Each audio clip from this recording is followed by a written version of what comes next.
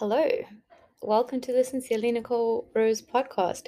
Realizing that I can now do this on my computer and I've moved around has been huge, and I've been really deeply contemplating on what the heck I should talk about in these episodes because so much has changed in my life. So many things have happened, and I haven't even really been speaking that much to people around me. I've just been processing all of it. And if you follow me on Instagram, you know at the start of the year, I was diagnosed with ADHD, which, because I've had it my whole life undiagnosed, is now referred to as adult ADHD. And realizing how much that has impacted me growing up and how much of my habits, whether good or bad, are part of that. It's been a lot, and I haven't known when and what to share and what to keep personal, because unlike the other mental health issues, and there's a big difference between ADHD and anxiety. Being ADHD is permanent. It's a neurodivergency, which means that your brain is literally made differently, whereas anxiety is, it's a disorder. It's something that happens that can be treated, that for some people doesn't go away, but it is possible for it to go away.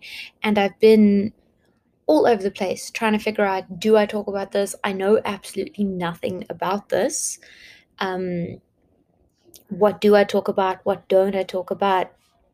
Also, if you can hear purring in the background, my kitty Sam is totally sitting on my lap and purring right now, so you're welcome. And I think the biggest reconciliation that I've had to make is, what is ADHD and what is my personality? I've had this. It's been with me for so long, and I've been unaware of it, that there are so many things that I have lined up as, oh, this is just how I am, and there's nothing I can do to change them. And now being able to look at them and actually say, well, I don't have to do that. That compulsion I have, I don't have to do it. I can separate myself from it because I actually know what's causing it now. An example of this is, if you've had a conversation with me, even listening to this podcast, you know that I'm prone to oversharing. And that's because my brain gets a hit of dopamine when I overshare with people. So, in desperation for a quick hit, I will overshare something with someone that makes it a lot harder for us to connect, makes me feel isolated, makes that person feel awkward, and causes a disconnect and leaves me feeling isolated. So now when I'm talking to people and I have this insane urge to overshare, and a compulsion is the best way I can put it. Like, everything in me wants to do this. Like, I almost have to bite my tongue to stop myself from saying things. And now I realize, like, actually, this is the ADHD. And whether I choose to partner with it or not, it's going to be there.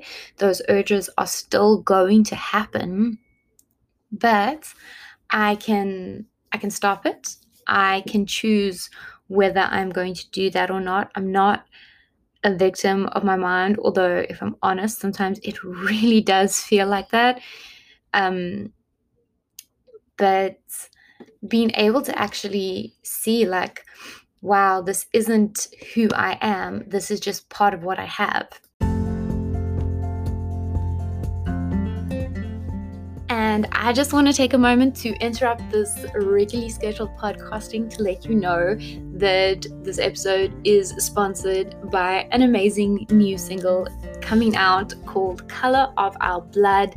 It is a single made by Annabelle and Foxy, and guys, this thing is going to be an absolute banger. So if you look on the screen right now, if you want to enjoy this incredible thing and add it to your Spotify pre-save collection, you can go to Buffly and then this next piece. So you type into your browser buff.ly/, and I'll make sure this last bit is all capital letters, 2TR8GOG, and it'll take you to their pre-save page. So once again, that's buff.ly/2TR8GOG. I hope you guys listen to this, love this, and support some local artists. It's a big deal. Let's get around the people we love. Let's support them. And I just want to add that I love these two people, so anything they put out is obviously going to be amazing. So remember, that's buffly/2TR8GOG. That's buffly/2TR8GOG. I hope you guys enjoy it, and back to the episode. And learning to separate that from one another. It's been a bit sad in one way, because I'm 24 years old, and that doesn't sound very old, but 24 years is a long time to be one way, and then to kind of have things that you believe for years are intrinsically who you are turn out to be symptoms of a neurodivergency, and realizing that those symptoms have actually hurt you along the way, and they've hurt your relationships with people, like the oversharing, the need to be brutally honest, things like that, I'm sure, affected the way I interacted with people when I was younger. Another very common symptom of ADHD is thousands of thoughts running through your mind. The best way I can feel it is having 5 voices talking at the same time, and they really just never stop. And I spent years of my life genuinely contemplating whether I was crazy. And I'm not talking about from my late teens. I'm talking about from 8, 9. I started journaling when I was 12, and I can read back then and see how much those thoughts were impacting my daily life. And it breaks my heart, because I want to go back to like young me. I'm talking preteen, child me, and just be like, Nicole, you are not crazy. You are different, but you're not alone. And this is how you can learn how to live and interact with people. Something that really bugged me in all of this was realizing how much ADHD is just marked as there's a helicopter, but it's just marked as a school illness or a learning deficiency, and it's really not. It is really not. To anybody listening to this, first I want you to know I was a very good student. All of my report cards said she is an absolute treasure to have in class. Quiet, listens, and pays attention. Work is always in on time. I did very well in school. Just because somebody has something that is generally attributed to people who struggle does not mean that it's going to manifest that way. Do you know why I was so good and quiet in school? Because I have ADD, which is ADHD inattentive. It means I could zone out for hours. Absolute hours. My family used to say I was on Planet Nicole, and you know what's so sad about that is during that time I was disassociating, which means that my brain was literally taking time and switching off and trying to stop impulses from happening because I was overwhelmed and overstimulated. It's not good. It's one of the first things you see when you see something when people are diagnosing. Disassociating is unhealthy. Healthy people don't disassociate. Their brains don't need to just stop and tune out to help them cope. And I did that for years. Like, literally, my family used to call it Planet Nicole. It was normal for me to disassociate. And it was something I just assumed I'd be able to do for the rest of my life. And it was kind of part of how I coped with things, and realizing that that is unhealthy and that I need to adjust my life in a way that I'm not constantly overstimulated and don't need to disassociate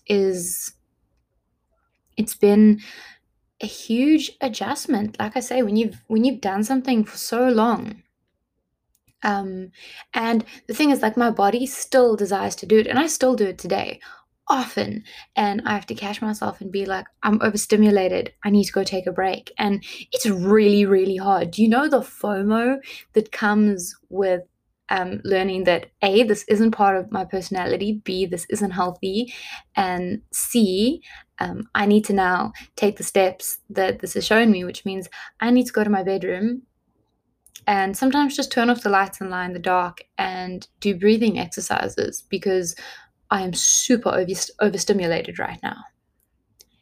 It's hard. It's really hard. It causes me to miss out on a lot, but I've burnt out 3 times in my life, and these burnouts have been big, they've been ugly, and they have been disastrous. Yeah, they've been absolutely disastrous. So how I'm building this time after my burnout in December is November, December, January, February, March. That entire time period is I am trying to build differently. If I just get healthy enough to start coping again and go back to what I was doing, I'm going to end back exactly where I was. And to anybody else who has burnt out ever, I just want to extend my deepest sympathy and empathy to you because I have been there and it is absolute hell. I am so sorry that you had to go through that as someone who's been there, and I never want to go through that again. So, yeah, another way I realized that impacted me a lot was I've always viewed myself as flaky because I can't really commit to one thing for a long period of time. And I'm not talking about big things. I mean, I've been a Christian for over a decade now. Actually, 11 years. Wow, this is 11 years. That's a big deal. But back to what I was talking about. Um, Flaky. Because I've never been able to stick to a hobby. Y'all, I can do so many things. You don't realize it. I can do leather work. I can bead. I can take apart and put together a chainsaw. I can crochet. Man, I can do makeup. I can read a trilogy in 2 days if you give me the time to hyper focus on it. I can kind of code websites. I mean, I can put together a podcast. I can work multiple different social media feeds. I can sew. I'm pretty decent with fashion styling, with room styling. I fully understand chicken care and gardening. And y'all, that's just the top of the list. I have had so many different hobbies over the years. It is scary. Like, the only things I've really managed to maintain throughout my life are the fact that I've journaled since I was 12 and that I've been reading since I was 12. That's it.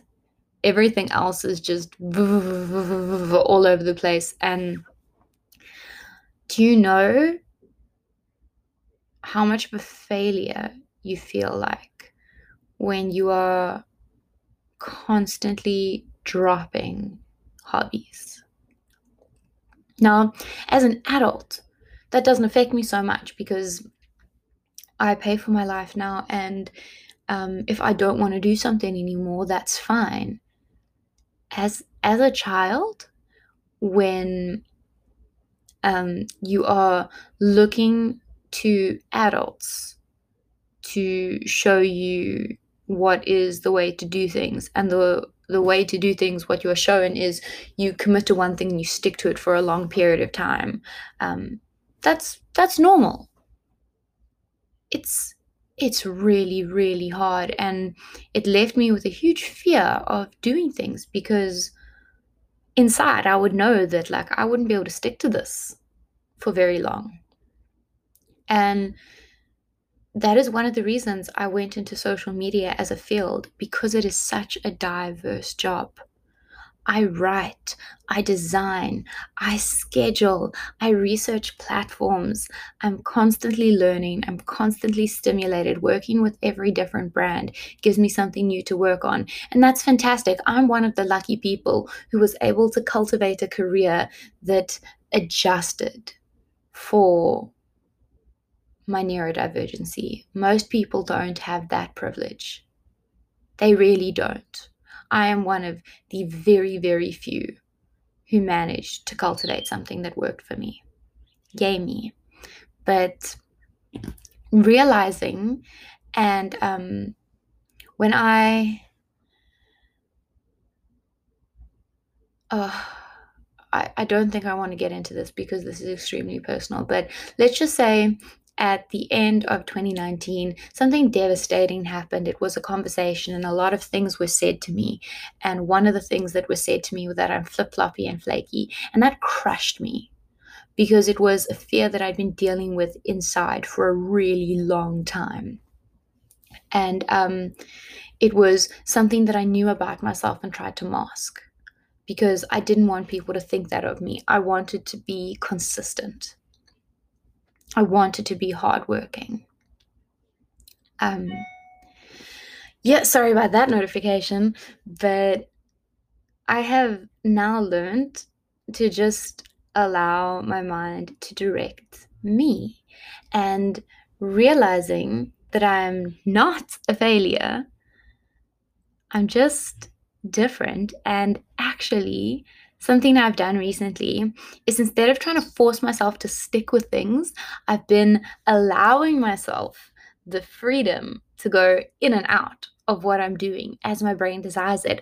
I've been having so much fun. So, like, I'm in a crochet zone at the moment. So, I've crocheted 2 blankets. I'm halfway through a third one at the moment, and I'm just vibing with it. I am going for as long as this hubby wants to go for, and when it stops giving me dopamine, I'm going to switch to whatever I want to do next. Because before this, I painted.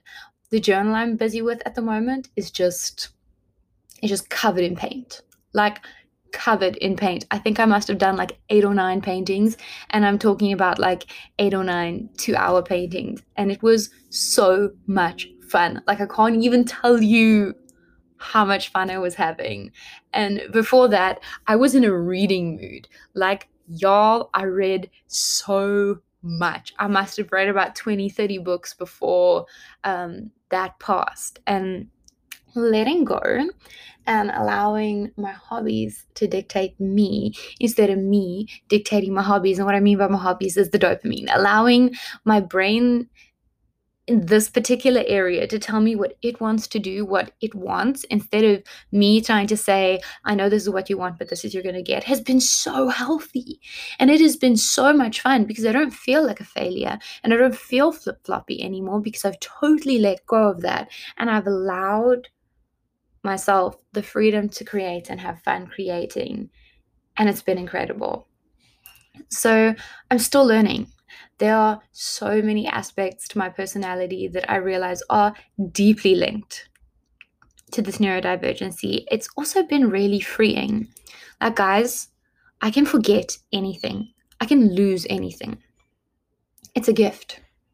It's a terrible gift to have, but it is a gift I have.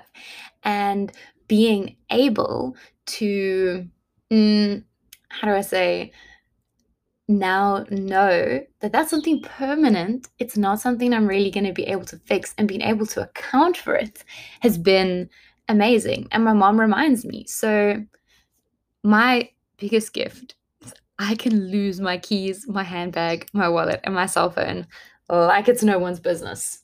Guys, you've no idea. So now I have a hook in the entry hall where I hook my keys every single time I come in. If I don't hook them there, my mom walks to my room. She's like, Nicole, your keys aren't where they're supposed to be. You need to go put them back. And I keep my handbag in the same place.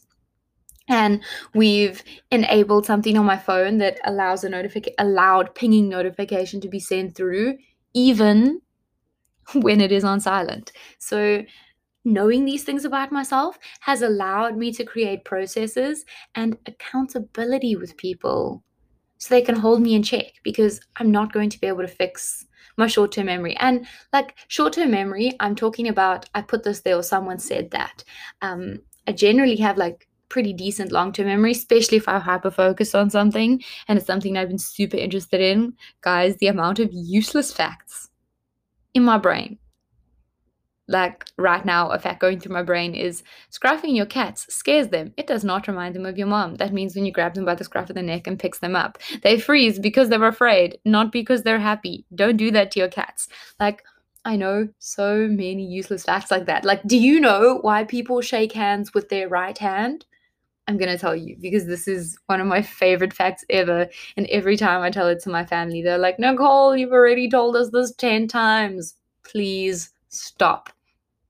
But I digress. Here is how it goes. So people shake hands with their right hand because most of the world is right hand dominant. Now, not everybody. There are people who are left hand dominant, but in medieval society, around when this started, it was a show of good faith to show that you were unarmed. So you would produce your empty hand, and the person you were talking to would produce their empty hand, and you would then shake hands as a sign of good faith and that you were a friend, not a foe. How cool is that? How cool is that? So I have tons of useless facts like that running around in my head. They bring me so much joy. I don't even fight them anymore. But yeah, it's been one heck of a journey. And I'm not even halfway there yet. These are just 3 things I've learned, and they're probably 3 main things. There's so much been going on. And it's been really cool to learn these things and really interesting. And I want to get into this more and more, but I really don't know that much about it. I think the hardest thing for me about this diagnosis is how little I know. So before I started talking about mental health being anxiety and depression, guys, I've had this for years. I've had years to research, to learn, to educate myself. So when I've been in therapy for years. So when I speak, I'm speaking from a place of knowing. With ADHD, I'm still learning what the heck is this and how deeply has it infiltrated my life. And the answer is I picture it this way. 2 plants planted with the roots intermingled, and they kind of grow so closely and intertwined with one another that pulling one out will damage the other. And that's really what it is. Like, I'm never going to be rid of this, but knowing about it now, I can make better decisions. Like, another silly thing is I hate breakfast foods. I'm sorry. Those of you who love eggs and bacon, it's not me. It's really not me. I love my chickens with my whole heart. I care for them. I feed them twice a day. I cuddle them. I make sure their water dish is clean. I make sure their hay is fresh. Move them regularly. I love my chickens. I don't like eggs. Like, I go through phases where I'm like, woo, eggs. But like, yeah, it is not my favorite food. So something that gives me a hit of dopamine is drinking the same drink every morning. Bam. Or the same 2 breakfasts. I vary between a meal replacement shake and my beautiful smoothie that I make every morning. And if I can't have one of those 2 things, I generally just won't eat. And being able to see that, hey, actually, if I just account for the fact that those are the 2 things I like in the morning, take the decision paralysis and executive dysfunction option right away from this, I can make a better decision every single day by teaching myself to like something healthier and become accustomed to having it all the time. Bam. I am a very habitual person. Like, my dietitian asked me to do, sorry, we live by the harbor. My dietitian asked me to do a photo food diary for her. Guys, I felt so sorry for her. I realized when I sent it through to her, I eat the exact same thing every day. with the exception of dinner because my mom makes that. Like, I am deeply habitual and it is hilarious. It is hilarious how boring I am. And when I say boring I am, it means like how repetitive I like my life. Because routine is safe and it is easy. And that is something the anxiety that masked my ADHD for so long has taught me to love. And something that actually works really well for me. Habits help me make sure I get everything done instead of getting distracted, because I can get distracted. If you've listened to my previous podcasts, something I'm going to tell you is my podcasts are all unscripted. I literally just open the computer and I talk. I don't make any notes. And you will know sometimes I literally pause for like a minute and I'm like, what was I talking about? And that is me losing my train of thought in the middle of the podcast. You are welcome for that nugget of information. Yeah. So this is the first time I'm talking about it on here, and it's a big deal for me. And I just want to say to everyone who's been praying for me and who's loved me, even though I have just tapped out for a really long period of time, you mean so much to me. And I am working on doing this more regularly, but I'm definitely not in a podcast phase at the moment, if you know what I mean. And learning to listen to my brain and healthily give it the dopamine it wants when it wants it has been a great experience. So this episode's going to be ending now, but I just want to thank all of you for listening. I'm definitely planning to do more podcasts about this as I learn. I'm also going to be doing an episode on chronic fatigue syndrome because I've also been diagnosed with that. I've been pretty sure I've had it for a long period of time, but the doctors I've seen haven't been willing to diagnose me with it. And when I saw this year, he had a look into everything. He ran a bunch of blood tests and he was finally willing to diagnose me with it. So what is it? How it affects you? Just educating people. The more we know, the more empathetic, sympathetic, and intentional we can be when we interact with people. So I love you so much. Thank you all for listening. If you enjoyed this episode, please would you like, comment, would you subscribe wherever you're listening? You can follow me on Instagram at Sincerely Nicole Rose. I love all of you. I appreciate you. Thank you for listening, and I'll see you in the next episode.